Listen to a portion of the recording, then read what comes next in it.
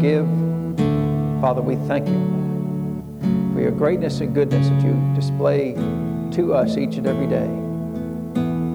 Father, you talked about the exceeding might, Father, exceeding greatness of your might to usward, Father, who believe. Father, we believe. We believe that you are the great and mighty God. We believe that you are the Redeemer of the earth. We believe, Father, that your word is so. So, Father, we thank you. Lord, we give you praise and honor for these things. We thank you for them, Lord, in Jesus' name. Amen. Well, praise God. The Lord is good. Amen.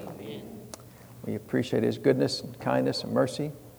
We appreciate all the things he's done for us. He's done great things for us. Amen. Let's open up our Bibles to the book of Hebrews, chapter 3. We'll get started there today. And we are continuing on with Dr. Yeoman's book. This chapter here is talking about the joy of the Lord and the value of the joy of the Lord. And we talked last week about Psalm 107:20, where it says that he sent his word and healed them and delivered them from their destruction. And if you look at the context of that, we're not going to go back and rehash all that. You can go back and listen to that service. But those were people who were being foolish, and they cried out to the Lord. And he was kind enough to send his word and heal them. And their foolishness got them into their own problems, and yet they cried out to the Lord, and he chose to help them. Amen. You know, you look at like the book of Judges, in the centuries that they had judges, and it was just the same story over and over again. They would fall into sin. They would choose to go their own route, to walk away from the faith of God. The enemy would come in, attack them, put them into slavery and bondage. They would do this sometimes for 20 years, sometimes for 40 years, sometimes for 10 years. They'd cry out to the Lord. He would raise up a judge who would raise up people of faith against the enemy. They'd drive the enemy out. Thank you, Lord. We're so thankful that you did that. We're going to go back to our sin. They'd go back to their sin. Same thing. Another enemy would come in, attack them, put them in bondage, put them in slavery, take all their children, take all their wives. They'd cry out to the Lord. He'd send a deliverer. They would go back to sin. And the enemy would come in, take over their land, take over everything. They'd cry out to the Lord. He'd send a deliverer. So many times, it's the same. You know, you would think that they would learn from their mistakes. You know, some people they never learn from their mistakes. The only thing better than learning from your mistakes, you know what the only thing better is learning from your mistakes is? Learning from somebody else's mistakes, right? That's the great value of being the youngest of 11. Yeah, I don't have to make all my own mistakes. I can just go, yeah, that right there, note to self, don't ever do that, right? And so I didn't have to make that mistake because somebody else made it for me, amen? Well, we've got, the Bible says that these things are written for our admonition. So why did the Lord record all the mistakes of people in Israel?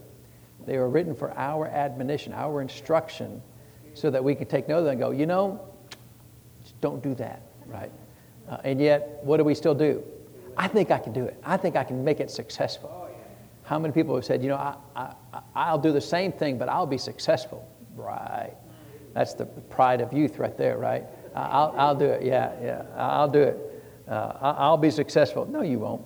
You're not going to be any more successful than anybody else because their failures were failures in allowing the Lord to be God in their life. And they thought they could be their own God. Well, we will be successful. You know, they made the golden calf. They worshiped the golden calf.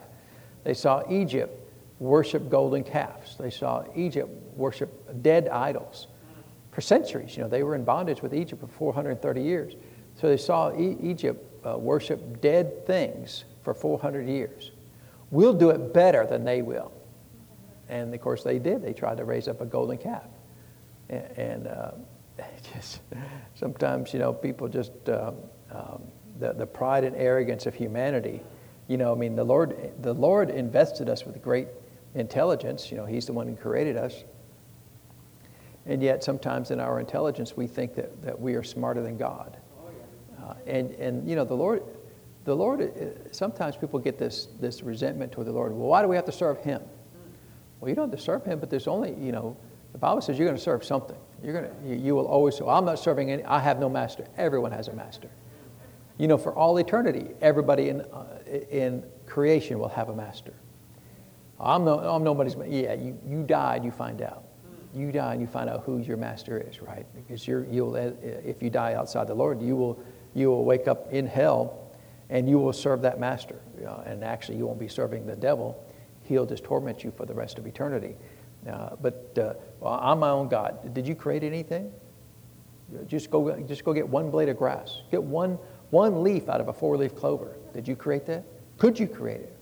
If I gave you all the, everything in the universe is made out of protons, electrons, and neutrons. There's not anything in the universe not made out of those 3 things. If I gave you a box of protons, electrons, and neutrons, what could you make out of that? You couldn't make nothing out of it. You couldn't even make dirt. Here, make something out of this. I got nothing. And the Lord created everything out of those 3 things. 3 ingredients. We created everything in the universe. And if I gave them to you, you couldn't. If I gave you all the energy, here's a nuclear power plant. Here's 2 of them. Go ahead and make something. You got nothing. Go make something that's alive. Go make a fly. Make a gnat. Just one gnat. And yet somehow we think we're smarter than God. Somehow we think that we'll be successful, whereas generations before us have failed. I'd rather look at the generations that failed and go, that didn't work out so well for them. And then you look back, and the root cause of it was they had the hubris to think that they could be smarter than God. The Tower of Babel. We're going to make a tower to heaven. And that's why the book of Psalms says, he who sits in the heavens laughs. It's not, you don't even know where heaven is. How are you going to build a tower to heaven? And yet they try, humanity has always tried that because, the thing, you could start getting into philosophical questions, and I don't want to get into a whole lot of that, but you think about the Lord created us with a free will. And, one way to say it is the issue with the free will is there's a fundamental flaw in a free will. And it's not really a flaw because the Lord created it, but the fundamental issue with the free will is you get a choice. And you can choose good, you can choose not good. That's a limit of the free will. Now, an intelligent person who has a free will make the right choice. Humanity is just filled with stupidity. Right? Centuries of stupidity, decades, eons of stupidity.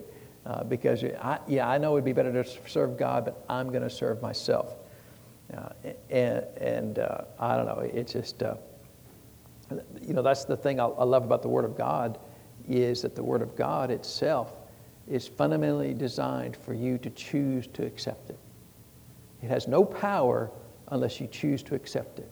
It has no ability to affect your life until you choose to accept it. Until you make that choice, it's no different than dead words on paper. It's no different than just black ink on white paper. It has no more power than that right there. Now, if you choose to accept it, then it becomes powerful in your life. And in fact, that's what she's talking about here. Let's start here in Hebrews chapter 3, because we're going to get to Hebrews chapter 3 and then Hebrews chapter 4 here. In Hebrews chapter 3, the writer is warning the readers of this.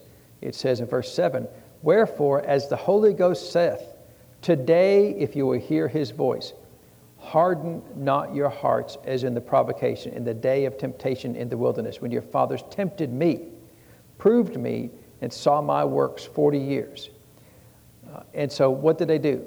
For 40 years they were in the wilderness. 40 years they saw my works. 40 years. Did they have faith after seeing his works? No. How many times have you heard people say, if I could just see a miracle, if I just see a miracle, I'd believe. They saw 10 miracles in Egypt, and really more than that, because they left Egypt, they went to the Red Sea, they saw that miracle, that was the number 11. They crossed on dry land, that's 12. The sea opened and it was dry. That's another miracle in and of itself.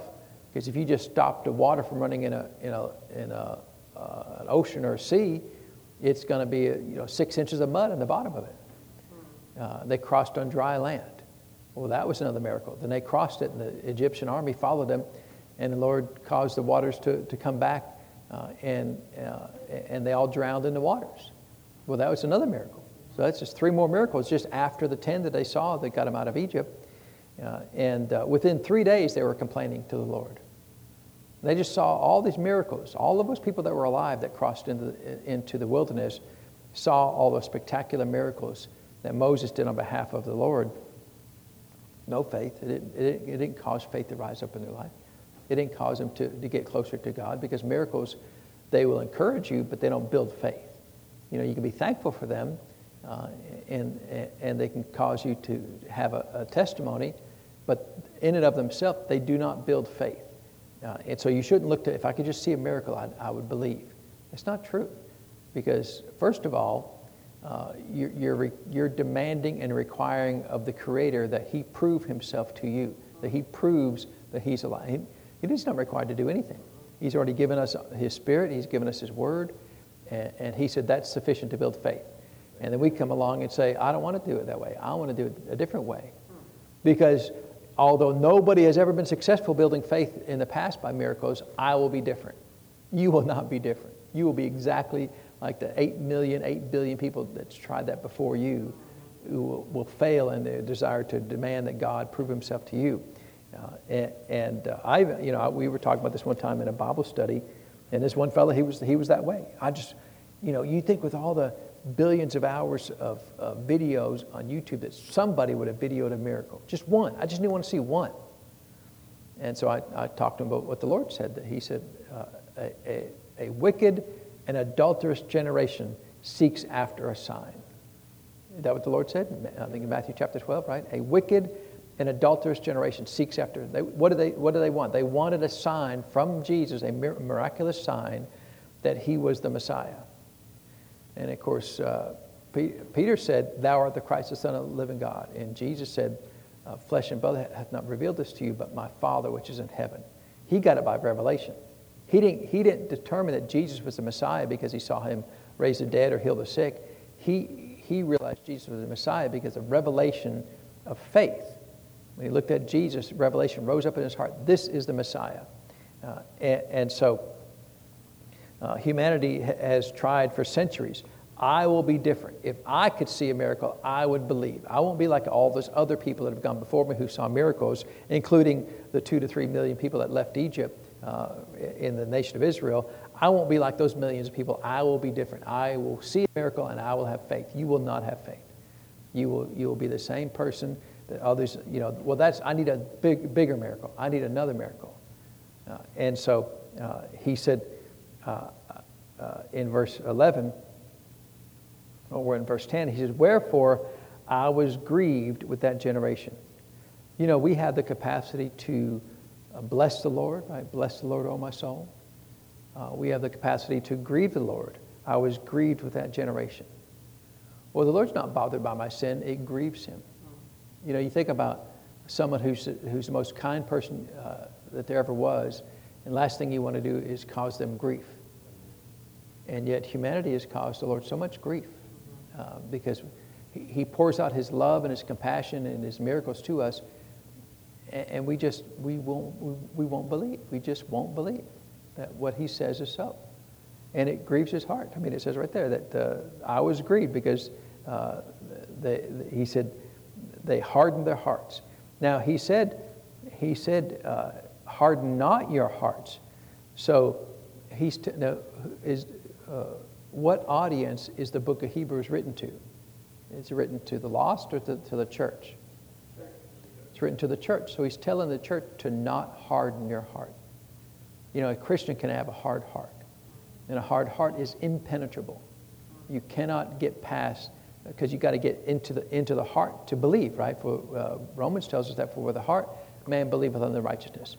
And if your heart is hardened, faith cannot get into that heart. And you're stuck, right? I mean, there's nothing you can do about it. You're stuck. You're the only one who can fix that. The Lord is unable to bless somebody with a hard heart. Only they are able to get themselves out of it. Now, he will continue to encourage them to get out of it. He will write words like these words here, harden not your heart as in the day of provocation. But the church has the ability to harden their heart. You know, a lot of churches, a lot of people in a church get their heart hardened because of their life, right? Things don't work out, things aren't going well, and they get hard towards the Lord, like it's his fault. And you know, I could talk to anybody, well, here's how you got to where you're at. Because I know the word, you know, it's not like I have to be a prophet. You just tell me what you're going through, tell me what you did. Okay, right there. If you hadn't done that right there, you'd be okay right now. Right? And it, you know, it doesn't have to, it's not anything in particular. But anytime we step away from the word, then we get the consequences of those actions. And it's not to condemn people, because it's just, the nice thing is, well, so if I don't do that next time, I'll be good. Yeah, just don't do that, right? And do this thing over here. Do what the word says. And so the Lord said, they shall not enter into my rest. Take heed, therefore, in verse 12, lest there be in any of you, so he said earlier, harden your heart. Now he said, lest there be in any of you, now I'm going to add this here, any of you in the church, because who did he write this to? In the church. He said, take heed. See, this is what I said earlier, that you don't have to make your own mistakes. Take heed of somebody else's mistakes, right? You don't have to be, well, you know, I made my bed hard, you know, that's dumb. You know, it doesn't matter. You don't have to make your bed hard. You know, I've made all my own mistakes, and, you know, it's just, it's foolishness, right? He said, take heed lest there be in any of you in the church an evil heart of unbelief in departing from the living God, or forsaking the living God. And so he says that the church has the capacity to have hard hearts. The church has the capacity to have an evil heart of unbelief. Amen. You know, you've got, we're not going to go to all of it, but when you talk about the heart, you know, there's a progression in the heart of a Christian. The Bible wants us to have, he talked about in the book of Ezekiel that he would remove the stony heart and give us a heart of flesh. In other words, a soft heart, right? A soft heart is one that the Lord can plant the seed of the word in there, and it'll grow and produce fruit. But you can go from a heart of flesh to a doubting heart. You know, I just don't know. I know that's in there, but I don't know if that's for me. That's a doubting heart. You know, you haven't made a decision, but you're not sure. Of course, what does James say about a double-minded man? It's unstable, and he will receive what? Nothing from the Lord. So a doubting heart, or you know, James called it a double-minded man. A double-minded man just means, you know, I know what he says, but I'm not sure. So you know, you've got two choices. I want to believe it, but I just don't know if I can believe it. So you don't know which way to go, and so you kind of sit there like a deer caught in headlights. Well, that's a double-minded man. And he said they're unstable, and they will receive nothing from the Lord. Now, they're not receiving nothing from the Lord in punishment. They're receiving nothing from the Lord because they're not believing for anything. Faith requires you to make a decision. Faith says, I choose to believe that that's so. A double-minded man says, I don't know, I'll believe it when I see it. Well, that's double-minded. And you will receive nothing because there's no faith being expended in your life. Amen? So people read those verses like James, he's going to punish me and not give me anything. He's not punishing you. Your lack of receiving is a function of your doubt, not a function of the punishment of God. God's not punishing, well, I'm going to withhold that from you. He's not withholding. He's unable because of your doubt. And so that's doubt, but then you get doubt is bad, but then you can get a heart of unbelief, and unbelief is when you look at the Word of God and you say, God doesn't heal. Yeah, but it says that He sent His Word and healed us. God doesn't heal. I've made a decision, God doesn't heal. But it says He heals. Yeah, but He doesn't. So you've made a decision, yeah. Well, you know, your decision is wrong. It's not wrong.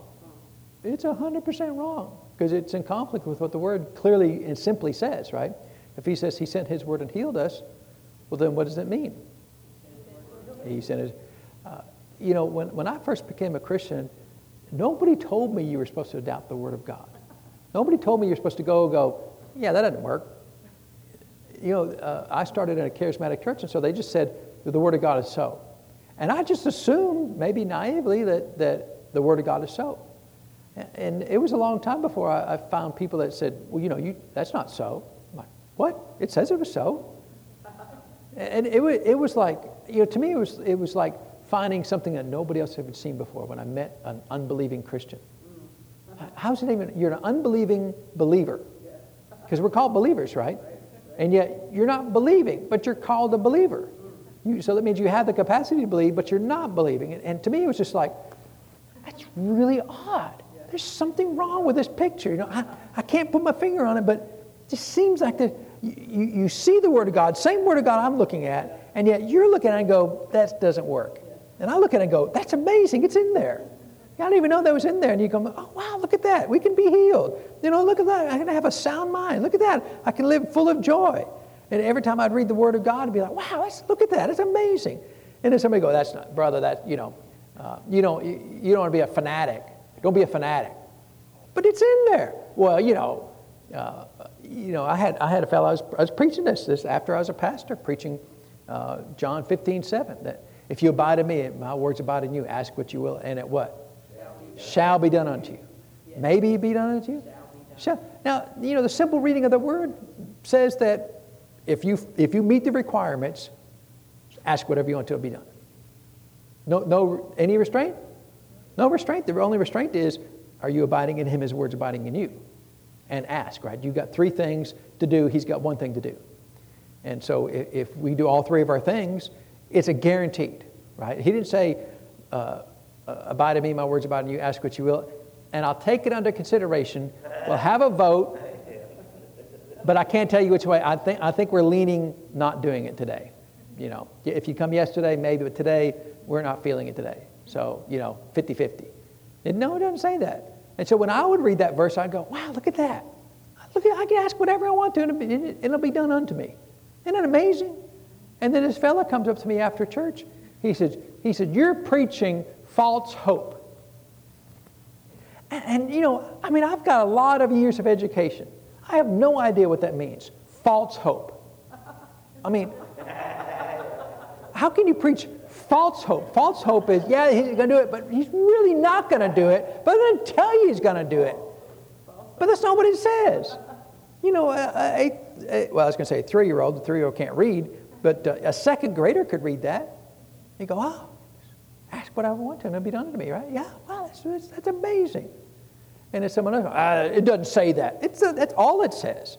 Brother, just, sometimes God will say yes, sometimes God say, well, no, it doesn't say that. You're making up stuff. I'm not making anything up. You're making up stuff that he didn't say it that way. You're saying that he said it that way. Just like in Mark 11:23, whosoever shall say unto the mountain, be thou removed, and be thou cast into the sea. Well, brother, that's only spiritual mountains. I'll go back and read it. It's like, it doesn't say spiritual mountains. It just says mountains. So it could be spiritual mountains. But what if it's Dayton Mountain? What if Dayton Mountain's in the way of the will of God? Hey, maybe not the sea because that's a little far away. Just go in Chickamauga Lake right there, Well, that's what it says. Well, you can't do that, but this is what it says you can do. Well, why can't you do that? Well, that's too big. Well, too big for who? Our effort to use our mind to say the Word of God is your mind is embarrassingly stupid compared to God. When you say, I am so smart, the Lord's like, really? Based on what? What is your measurement? Smarter than a rock? A rock, the Bible says a rock will cry out and worship God if you don't do it. A rock is smart enough to worship the Creator. And you say you're smarter than that, but you won't raise your hands in church? You're dumber than a rock. Even a rock goes, yeah, he's the Creator. I have to worship Him. A rock is smart enough to know who he should worship. And you're like, it bothers me to raise my hand. The rocks go, you got to do it. He's the Creator. The Word of God, when you read the Word of God, it's so plain. It's so hard to understand. It's not hard to understand. It's not. I've had people tell me the Bible is hard to understand. It is not hard to understand. It's not even slightly hard to understand. Now, it's just, you have to approach it with the standpoint of faith. You have to approach it with, if it says that, well, then that's all it means. It doesn't mean anything else. It's not some hidden secret, not some hidden, well, brother, you've got to study and do an exegesis on this thing, and you've got to really go into the Hebrew and the Greek. And no, you just read the thing and go, oh, yeah, look at that. It's amazing. We can have what we say. And so unbelief is a decision. Unbelief says, it says I can be healed, I cannot be healed. You've made a decision that the Word of God does not say exactly what it plainly says. And what did he call it? What did he call that? An evil heart of unbelief. Evil heart. Because it is evil to say God is a liar. Now, you don't quite say it that way when we say, well, God doesn't heal. You're saying God lied. He put these words, 400-something verses in the Word of God says you can be healed. Every one of them is a lie. That's an evil heart. And who did he warn not to have an evil heart? The church. How many people in the church don't believe God's a healer? Every one of them have an evil heart in that area. Now I'm not their judge, but all things being equal, they will die and go to heaven. And they will be really surprised. Really, Lord? He'd be like, yeah. Someone was telling me about there's some churches fighting, in our area. Church over here is Pentecostal church. They believe in healing, speaking in tongues. Church over here is the First Church of Doubt and Unbelief. And they're persecuting the church over here, the Pentecostal church, saying they teach false doctrine. God doesn't heal. God doesn't have people speak in tongues. And it's so adamant. I mean, just absolutely, And look at the heaven and be like, what? I mean, there's so many people who are going to go into the gates of heaven and they're going to be like, no, all this time? The Lord would be like, yeah. All that time you could have been healed. All that time you could have been delivered. Yeah. Yeah. All that time. Lord, what was that? You evil heart of unbelief. And then once they realize that, wow, they're like, oh, I'm so sorry, Lord. Yeah. Too late now, right? You persecuted all my other children on the earth, right? And it'd be funny and sad at the same time because all those people are so adamant that people like us teach false doctrine, false hope. And they'll get to heaven and go like, what? They'll be amazed, right? And then, of course, they'll come up and apologize. I hope that they, I think everything will be a lot plainer and simpler in heaven because we'll see clearly when we get to heaven. And no doubt, even when we get to heaven, there'll be things that we believe, even what we call a full gospel church. Be like, really, Lord? Wow, I never caught that. I missed that. And so, and more than likely, faith, the Bible says God is a God of faith. He's always had faith. So, I don't know what we'll do with faith when we get to heaven. He created all the universe with faith. I mean, maybe there's other universes for us to create by faith. I don't know. But more than likely, people like me will be teaching remedial class in faith to those who spent all their life on the earth not believing anything, right? But except for salvation, right? That made it to heaven. And so he said that the church can have an evil heart of that's amazing right there. He called it an evil heart of unbelief. Well, how many things even in your life, in my life, as full gospel, Pentecostal believers that we just don't believe? How many people believe that God wouldn't heal someone like me? That God wouldn't forgive my sins? That's an evil heart of unbelief. God could be good to someone like you. That's an evil heart of unbelief. A person of great faith is, I'm nobody, but God loves me. That's a person of great faith, right? If God loves me, He'll do anything for me. He'll forgive me. He'll heal me. He'll take care of me.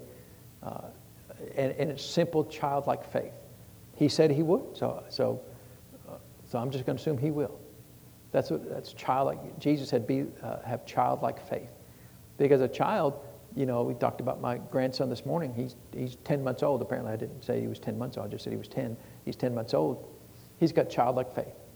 He just assumes Mom and Dad's going to take care of him, and then Grandpa and Gigi are going to spoil him like crazy. And then great-grandmother it should be infinite, beyond measure, right? And so he just assumes that's so because that's what he sees. Oh, well, yeah. Mom and Dad's awesome, but, Grandma and Gigi, Grandpa and Gigi, they're amazing. And then great-grandmother, wow, words escape me. Of course, he's only 10 months old. He has no words yet. But it's just childlike faith. he just assumes all the adults around him are there to bless him. He doesn't know anything other than that they're there to care for him and be good to him. And that's the heart we should have. And yet he warned us. He said,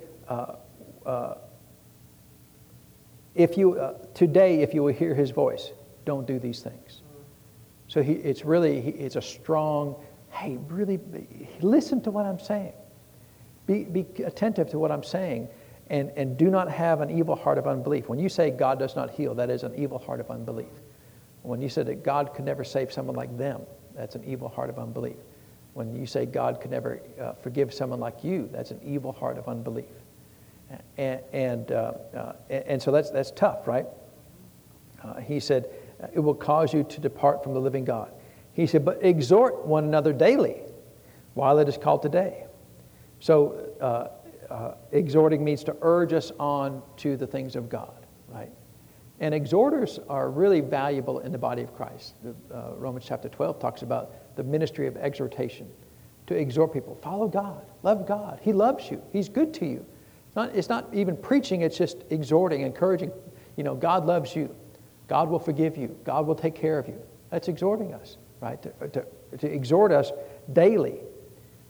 Because if we're left to our own devices, there are some people that if they're not exhorted, they will fall into having a hard heart. It says, lest any of you be hardened through the deceitfulness of sin. So sin is a lie, right? And it will cause your heart to be hardened. It will cause your heart to be hardened toward the Lord.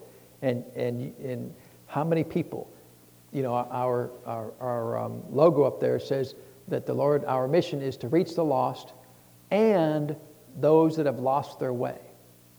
See, a lot of Christians have lost their way. A lot of Christians, they loved the Lord at one point in time, would do anything for him. And now they haven't been to church in years. And they'll tell you they love the Lord. They'll tell you they read the Bible, tell you that they pray, but they don't go to church anymore. They just, something happened at church, pastor said something to them.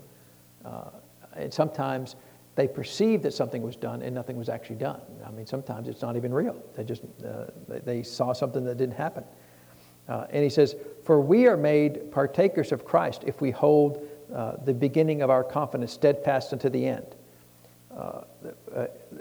A footnote there says, we are made partners of Christ.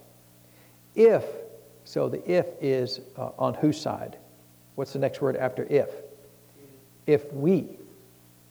So that means we might, it means we might not. If we. So there's no if on God's side.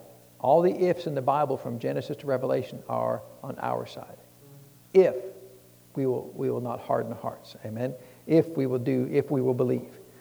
If we will hold the beginning of our confidence steadfast until the end. We will be partners with Christ. While it is said, today, if you'll hear his voice, harden not your hearts as in the provocation. So he's just repeating himself. Of course, that's a reference from the Old Covenant. For some, when they heard, did provoke, howbeit not all that came out of Egypt by Moses. So there was a couple, right?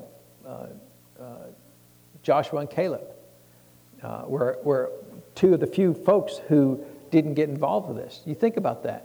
Out of all those millions of people, there's only a handful who pursued God, who believed God. Moses, of course, was one of them, but even Aaron. Aaron, they said, hey, Aaron, make us a golden calf. Okay. And he made a mold, right? Melted the gold, put it down in there. And then Moses, what'd you do? It just popped out of the fire. I had nothing to do with it. What's that mold over there? You remember the story when the Lord told King Saul to go to that one place and kill the king and kill all the cattle, kill everything. Burn everything, kill everything else. If it's alive, kill it. If it's not alive, burn it. And so then Samuel the prophet comes to him and says, did you do what the Lord told you to do? Yep, I did. And he goes, and in the background you hear bah. It's like, what's that? What's that sound? I thought you said you killed everything. Bah. Yeah, I killed everything. Bah. That's just like the Lord, right? He's probably, now you get ready. When I tell you, you go ahead and bleat like a lamb. Okay, not yet. Okay, do it now. I'm sure there's like, hey, watch this. Oh yeah, I did. I killed everything. What? it's just like the Lord to do that. I mean, it's just like, it's like gold, right? It's just like perfect timing, right? Because comedy is all about timing, right? It's got to be perfectly timed, right? And so it's just so many times we do that, right? Oh yeah, I did everything you did. What about that over there? And Aaron's like, what happened? Oh, it just popped out. What's that mold over there from? It looks like it's the shape of a calf. I don't know. It wasn't me. I don't know. Well, it says signed by Aaron right there. It's got your name on it. Well, yeah, I shouldn't have signed it. That's a amateur move, right? And so it says not all of them came out of Egypt like that with Moses, but with whom was he grieved 40 years? Was it not with them that had sinned, whose carcasses fell in the wilderness, and to whom sware he that they should not enter into his rest, but to them that believed not?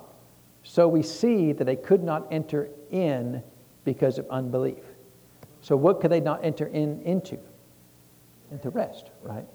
See, we have the blessing to rest as a child of God. Just in this life, we can just, you could have tornadoes and hurricanes, and right in the middle of it, you can be asleep in the hinder part of a ship on a pillow. Just, oh yeah. You can observe, oh yeah, that looks really bad over there. Huh? That's amazing. See how big that storm is over there?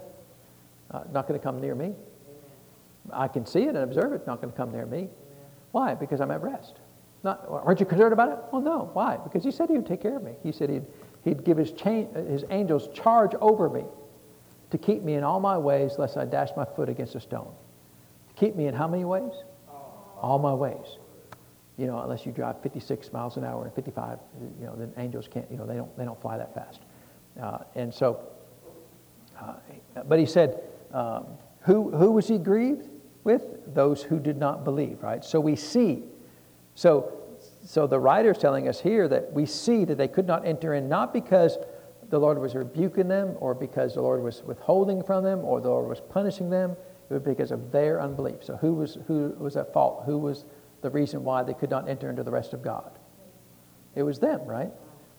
And if we could learn that right there, that all of our woes, all of our shortcomings in our life, all of the things, everything we deal with that we just can't overcome or that we're failing in, is 100% on us.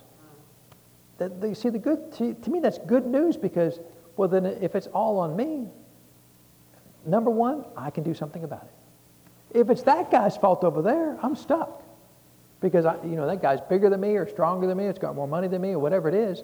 If that guy over there is the root cause of all my problems, then there's nothing I can do. But if I'm the root cause of all my problems, then I can change. I can start to believe. I can go, Lord, where in my life do I not have faith like I ought to? And he'd be like, would you like a list? One time the Lord was speaking to me. He said, your problem is that you don't want to live by faith. Now, this is after I've been saved for 15, 20 years or so. You don't want to live by faith, which is really kind of not a nice thing to say to somebody who desires to live by faith, right? Your problem, now see if somebody else would be like, you're just insulting to me. But if the Lord says it, it's got to be so.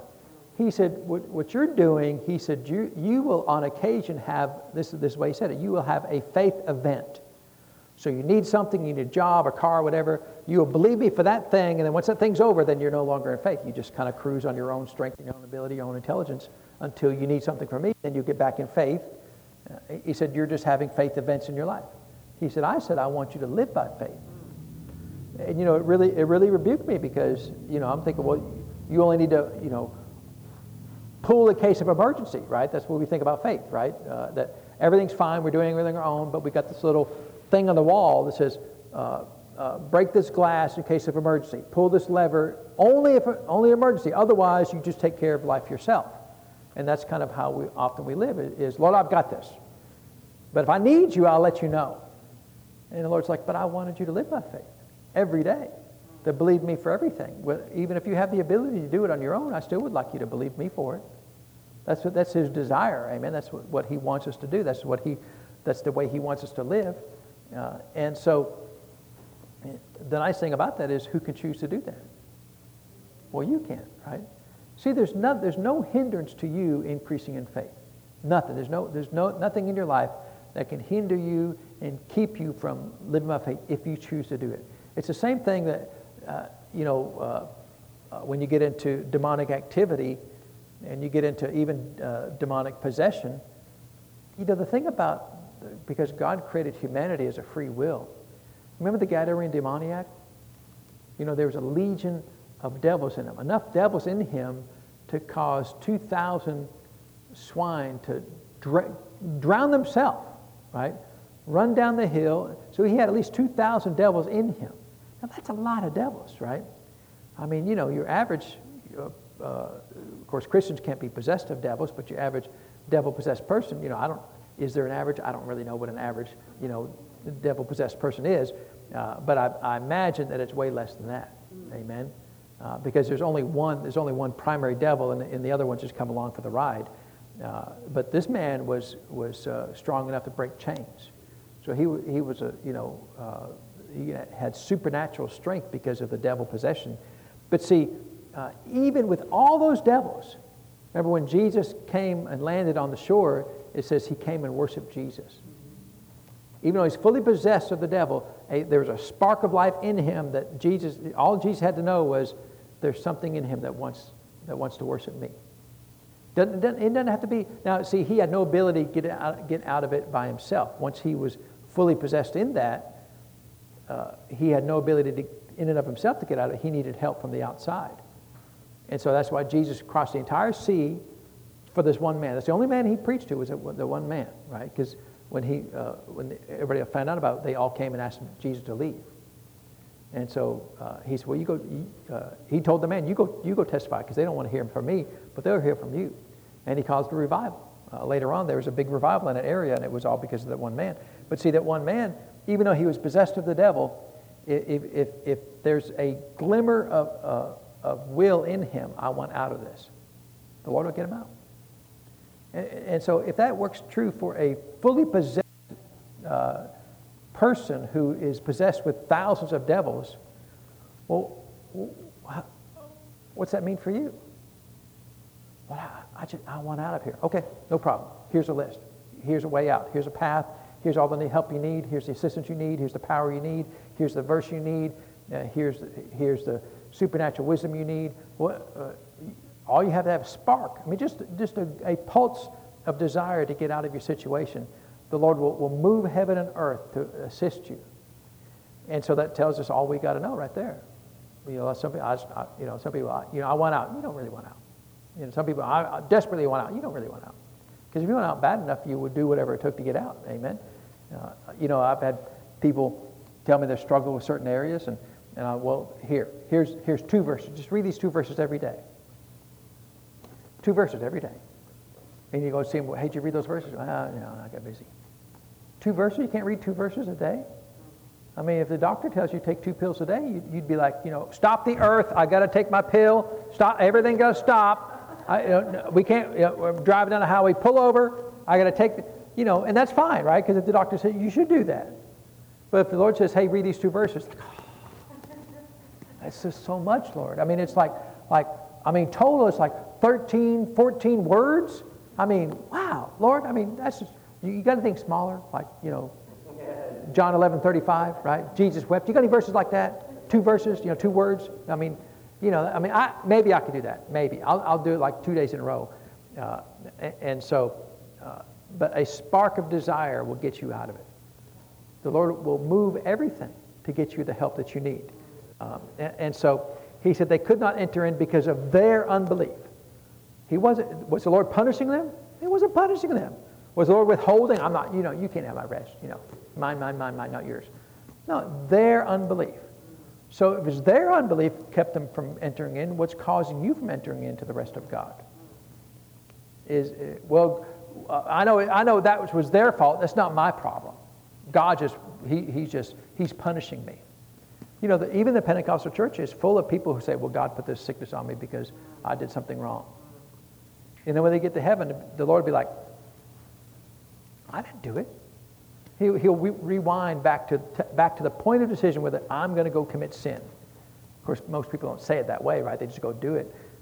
But he'll rewind it and show this right here was the moment you said, God doesn't help me. God doesn't believe. God doesn't do what he says he's going to do. That's the moment when you chose to be into unbelief and made a decision, right? Unbelief is a decision. I choose to read the Word of God and say and declare it's not so. That's unbelief. And so now this is to the church, right? Believers with unbelief. It's like, it's like seeing. I mean, we got a cat at home, right? So we had one cat, and then Chris said we have to have two cats, right? Because you can't have just one cat; you have two cats, right? That's like the law. If you got one, you got to have two. And so I said, well, don't get no ugly cat, right? Because some cats are just ugly, And so I said, don't get an ugly cat. Then what I told you, I said, don't get an ugly cat. So we go down to the shelter, and it's a beautiful cat. I mean, she's the most, she's like a Siamese cat, just like she's got a beautiful cat. But she just will sneeze everywhere, right? So it's like this beautiful thing that's got this gross feature, and that's what an unbelieving believer is, right? Because an amazing believer, but they'll sneeze right on you, So you're just petting her, and she like, wow. And you got to go take a shower, And so like this fatal flaw, this beautiful cat that will just sneeze everywhere, right? And just do nasty things. And so that's kind of an unbelieving believer, right? You have the potential to be this amazing thing, but why don't you believe? Well, I mean, and so they'll, Sister Doodad, it didn't work for her. And so then he starts in chapter 4, this is where I want to get to. He said, let us therefore fear, lest a promise being left us of entering into his rest. So was there a promise left to us that we could enter into his rest? Yeah, this day enter into his rest, right? I mean, that's a promise. That means that it's a spoken word that the Lord said, if you come unto me, I will give you what? Rest. So does that mean that you have the ability to be in rest? Yeah, a Christian who's not in rest is like a beautiful cat that sneezes on you, right? It's just, wow. I mean, and so a promise was left to us that we have the right to be in rest. Not when we're dead, right? I mean, he's resting in peace. He's not resting or not resting. He's just dead. That body right there is not doing anything. It's not going, thinking I'm resting now. He's not resting. I know we all say that, well, he's resting now. He's not really resting. He's dead. That's just empty shell. It's, he's somewhere else, right? Hopefully he's in heaven, because he's not in heaven. I can guarantee he's not resting. But a promise left of us, he said, let us therefore fear, lest a promise being left us of entering to his rest, any of you should seem to come short of it. We should never come short of fully entering to the rest of God. What did the Bible say that God did after the sixth day of creation? He rested, right? It wasn't like he's like, I'm exhausted, all this work. I mean, he just said, let there be light. It's not like he actually did anything. His faith did it all, right? And so, but he just rested from it. He didn't do anything else, right? So in that sense, he's resting. And so you have the right to rest, to be in rest. He didn't say that everything around you would be at rest. He said you would be at rest. You enter into rest. Jesus was at rest in the middle of the storm. He didn't. When he got up and he rebuked the storm, the Bible says that there was a great storm. Then later on he rebuked it, and the Bible says there was a great calm. It was not required for Jesus to be at rest for there to be a great calm. He was at rest in the midst of everything. Well, is that so? Well, it's so. So oftentimes, there have been times when, in dealing with people, just in one particular situation, just really struggling with some things, and the Lord said, "Your problem," of course, when He says that, it's like, this is not my fault. It's everybody else's fault. He said, your problem is you're trying to get somebody else to quit causing you difficulty before you can be at peace. And he was right, because I'm thinking, if I could just, because I'm not one who likes to have conflict, right? Some people like to stir things up all the time, and if everything's at peace, they'll go throw a dead cat in the middle of everything to stir something up, right? I'm not that way. I prefer peace, right? I prefer peace between me and everybody else. And if somebody's not at peace with me, I would like to, if possible, to get that to where there's no conflict. But because Paul said, as much as lieth within you, be at peace with all men. But that doesn't mean that all men will be at peace with you, but you should be at peace with all men. Amen. So as far as I'm concerned, I have no enemies. Right? I'm not mad at anybody. Not at war with anybody at all. I'm at peace with everybody. Is everybody at peace with me? Well, no. You want a list? There's a whole bunch of people not at peace with me, but I'm at peace with them. Amen. And so he said, you're trying to get this person to be at peace with you before you're at peace. And it really showed me that, well, yeah, Lord, because I don't want this conflict, right? But what he was showing me is you have the ability to be at peace if nobody is in peace with you. And that was hard for me to grasp because this person was just so obnoxious and so rude and so unkind to me for years in a position of authority. And I thought if I could just get this resolved, I'll be okay. And even my wife was like, well, if you just get it resolved, you'll be okay. She was the same boat I was. And the Lord said, you're wrong. You have to be at peace regardless if they're ever at peace with you. And so he said, lest you come short of it. See, I had come short of it. Now, the Lord got me out of it by rebuking me. The Lord has rebuked me so many times over the years. And I've learned to, it doesn't, I say it doesn't, sometimes it still hurts my feelings, mostly from the standpoint of, Lord, I'm so sorry I disappointed you, in the sense that I came short of living at peace. So just from the standpoint of, I want to honor the Lord. I want to honor His Word. I want to honor His Spirit. And then when He shows me that I've come short of that, it bothers me. Not from a condemnation standpoint. It just bothers me because I don't want to be that guy, right? You want to be that guy? Oh, I don't care. I just come short of it all the time. Some people, they don't care. Yeah, whatever. It's like, well, I don't want to be that guy. If the Lord says I can live this way, then I want to live that way. And if I'm not living that way, if I come short of it, and sometimes, you don't even recognize it because you're not paying enough attention, and you realize, wow, Lord, I've come short of your faith. Because that's what He told me, right? You want to have a faith event, but you don't want to live by faith. You want to be at peace, but your requirement of being at peace is if everybody's at peace with you. Okay, because I thought that was okay. That's just isn't that normal? That I'll be okay when they're okay with me. And the problem is there was nothing I could do about it. Some people they're just mean people, and no matter what you do, they're still going to be mean people. You go, hey, are we okay? Yeah, we're great. And as soon as you step away from them, they go, yeah, he's a jerk. Right there, one time there's with my pastor, I went in when there was that conflict with me and my pastor. I went into his office and said, I just want to get this resolved. There's whatever this conflict is, but I just want to get this resolved. And I was sincere about it. I go, yeah, we're fine. No problem. That was on a Wednesday afternoon. That same night, at 7 o'clock at that service, he stood up and said, Chip Bolio is trying to take over this church. It's like 5 seconds ago you said we're fine. Now you're accusing me publicly from the pulpit that I'm trying to take over your... and I'm like, can I go back to the office? Can I go back to where we were at the office? See, what are you going to do about that? You can't fix that.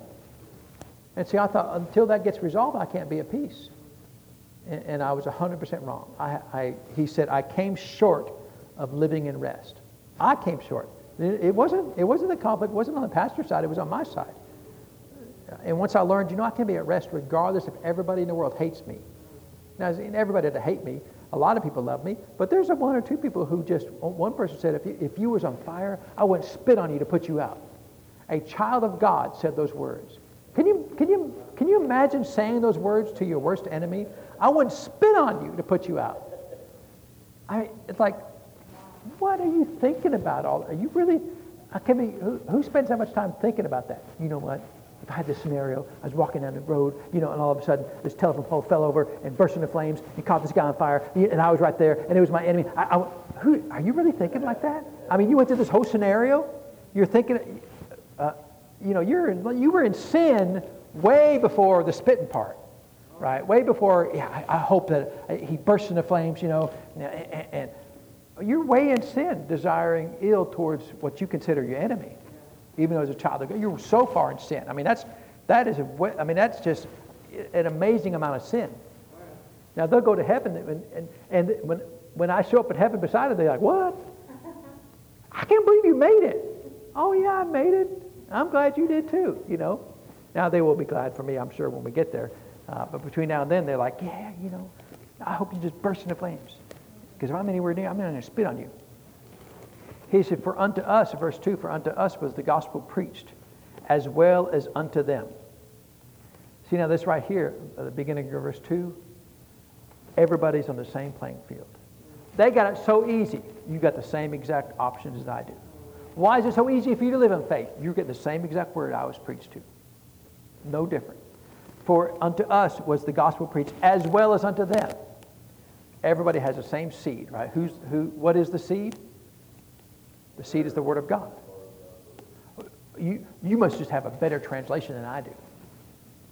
Yeah, that's what it is. I got a better translation. Somehow I got a better translation of the Bible, and somehow that makes it better than what you've got, right? For unto us was the gospel preached as well as unto them, but the word preached did not profit them. Wow. So the word of God profited the writer, right? For unto us was the same gospel preached as unto them, but it didn't do them any good. It did them no good. Well, why didn't it do them any good?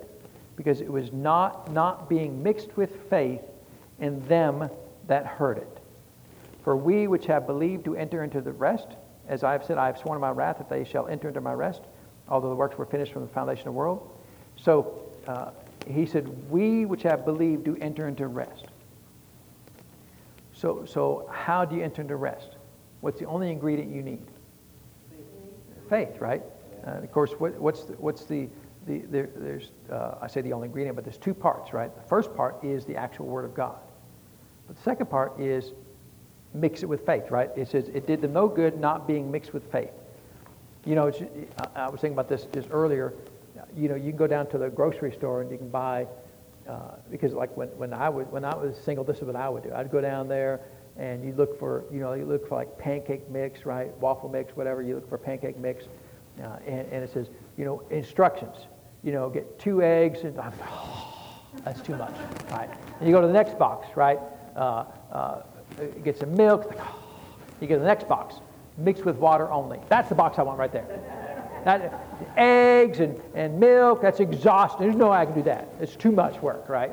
You get the box with water on it. Now, Chris, she makes it all from scratch, right? She goes down and she's out there raising the wheat, you know, and she picks the wheat and she grinds the wheat. And I mean, it's like, wow. And she loves doing that. You know, I'm glad she does because it makes amazing pancakes and waffles. No, that's not for me.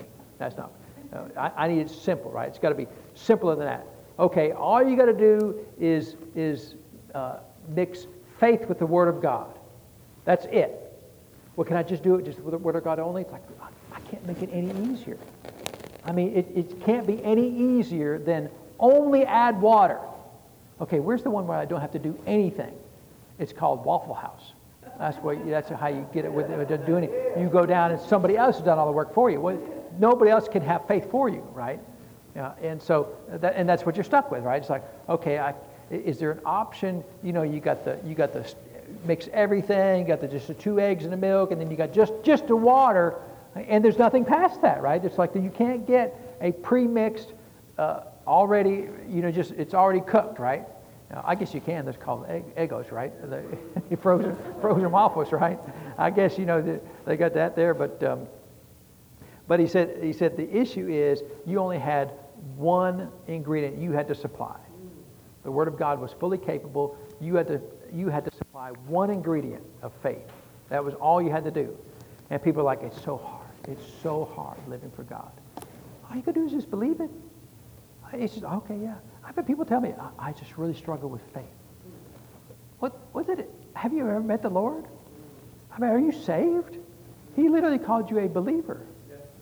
That means he put in you, Romans 12:3 says he's given every man the measure of faith. Every man has the ability. Well, I don't want to use it. You know, you got somebody who's got all the tools they're ever made. You're like, I need help. I can't hang a picture. Well, what are all those tools you got? I'd have to pick up a hammer, and it's exhausting. I can't do it.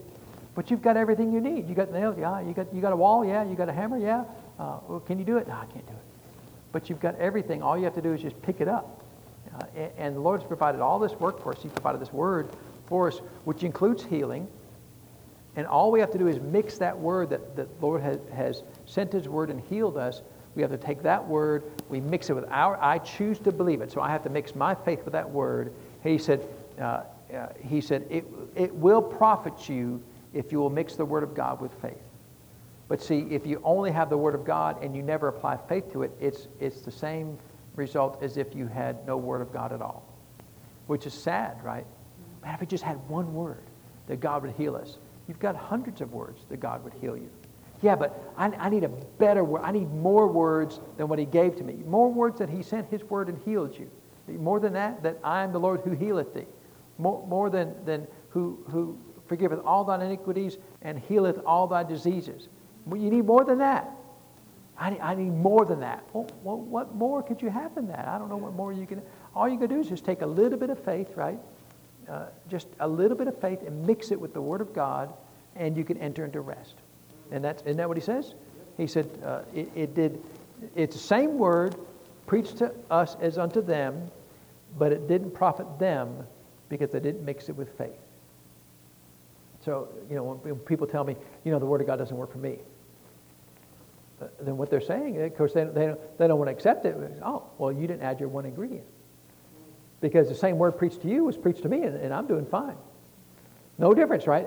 You must have a special word. No, same. He said, same word, same gospel preached to them as unto us, same word, no different. Well, how come they're so successful and I fail? Well, I mean, it tells you right there, right? It tells you ever buy something and at the end of the instructions, there's a troubleshooting guide. If this light comes on, this is what the problem is, right? If it doesn't work, this is what the problem is. And if you tell me it's not working, troubleshooting guide. Okay, there's only ever one solution, not mixing with faith. You didn't mix it with faith, did you? The tech support people, first thing they always ask, what's the first thing they always ask you? Have you plugged it in? Right? That's first. Is it plugged in? Oh, well, of course it is. And you go like, I don't really know. And you look anyway, and then you hang up, and you don't even say you realize it wasn't plugged in. You hang up. Is that way you're not shamed into, oh yeah, I never plugged it in, right? And so, how many people have done that, right? Because it's simple. It just won't work if you don't plug it in. Really? What? And so, how many times is the root cause is just we didn't mix it with faith. We saw the word, but we never actively said, I choose to believe that word is so. Because He said they had doubting hearts, they had evil hearts of unbelief, they had hard hearts, but it never said they had believing hearts. And so they heard the same word. It's always amazing how two people can hear the same word in church, and one person could be completely a failure, one person could be completely successful, same word. And they'll come up with every excuse why they're not successful. My mama, my daddy, you don't know how I was raised. I remember talking to a grown man, I can't be successful because my single mom didn't raise me perfectly. Not mixed with faith. Because it didn't say the word will profit you as long as your mama raised you right. I mean, is that in there somewhere? Did you read that verse? I didn't read that verse. And see, when I read that, I go, I was raised by a pack of wolves, and yet somehow I have the right to be successful because I can mix the word of God with faith. He says, whatsoever things you desire, believe that you receive, then shall have them. It's like, oh, I can do that. That's what it says. Oh, I can do that. And there's no struggle. I'm a believer. I'm designed spiritually by God to be able to believe. It's not hard to believe. It's so hard to believe. It's not hard to. That's a lie. You're just lying. It's not true. You're not mixing. You're just choosing not to believe because the root of all faith is I choose to believe that the Word of God is so. It's all faith is. I choose. I read it. And I look at it and go, yeah, that's true. And sometimes I even ask the Lord, I'll be reading something, and I'll say, Lord, is that verse true? I know the answer to that, but I'm doing that to help me. I'm doing it to get my mind to acknowledge that, yes, that is true. And sometimes you have to verbally, this verse is true. If it says I can enter into His rest, that's a true verse. And all I have to do to get into His rest is simply believe. That's it. I don't have to have anything fixed in my life. I can be at rest right now. Is that pretty good? I think it's a pretty good deal, right? So that means it's 100% on me not on my circumstances. If I could just, land this big contract, I'll be at rest. No, you should be at rest before the contract ever arrives. Amen. Let's. She's got some other things to talk about. We'll have picked up next week. So let's pray and thank the Lord for His Word today. So Father, we do thank you for your Word, and Father, we thank you that we have the right and the privilege to mix your Word with faith. Father, it's literally one ingredient that we have to add to your Word to cause change in our lives. So Father, we choose to do that. We choose to read your Word diligently. But Father, we choose to read your Word and then believe it and do exactly what it says. And if it says we can ask what we will, then Father, we just simply believe it. Well, then that's exactly what it is. If we can ask what we will, then we will ask what we will. And so, Father, we thank you for that.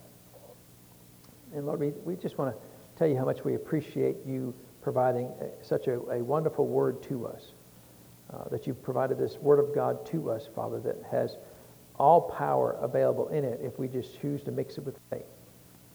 And so we thank you for that, Father. And we give you all praise and honor for it, Lord, in Jesus' name. Amen. Well, praise God. You know, those verses for the chapter 3 and chapter 4 of Hebrews, they're really powerful verses. You really have to go back and read them and be careful that, some people read those things and they get so condemned. But you should read them to be so inspired. Lord, I don't have to be this way. I can enter into your rest if I just mix it with faith. Same words preached to me as preached to everybody else. And if they can be successful, I can be successful. That's why I like, following folks like Brother Hagin. He was in the ministry 70 years. Successful. Same word preached to him as preached to me. Well, if he can be successful, then see, I look at it and go, then if he can do it, I can do it. Not out of pride, but he blazed a trail for us. Amen. He did it with success, then I can do it with success. Amen. Because some people, if nobody's ever been successful, somebody will say, well, then nobody can do it. Well, then that's why the Lord needs to raise up a Brother Hagin every generation or so and show us how it can be done. Amen. And so let's get ready to receive this afternoon's offering. This particular chapter is living in joy.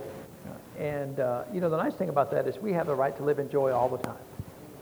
Fullness of joy, right? He said that your joy may be full. That's a pretty good deal, right? That we have the right to have full joy. Amen. Let's pray as we receive today's offering. So, Father, we thank you for the opportunity to give. We thank you, Father, that it's an honor to give into your kingdom. We thank you, Father, that as we give, that with good measure, pressed down, shaken together, running over, shall men give into our bosom. We give you the praise and the honor for it, Lord, in Jesus' name. Amen. Well, all right. Come ahead, Mr. Jared, receive the offering. And happy rest of Father's Day, right? And so,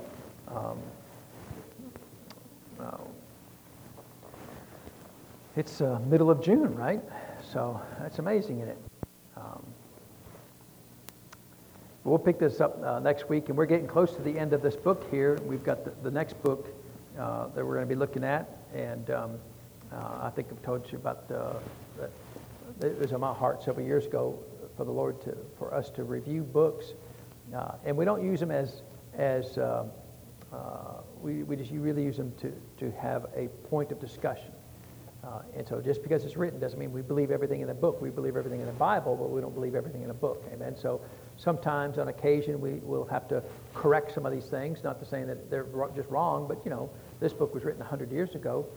It's pretty good, but there's a few things that we need to address in there, which we have, right?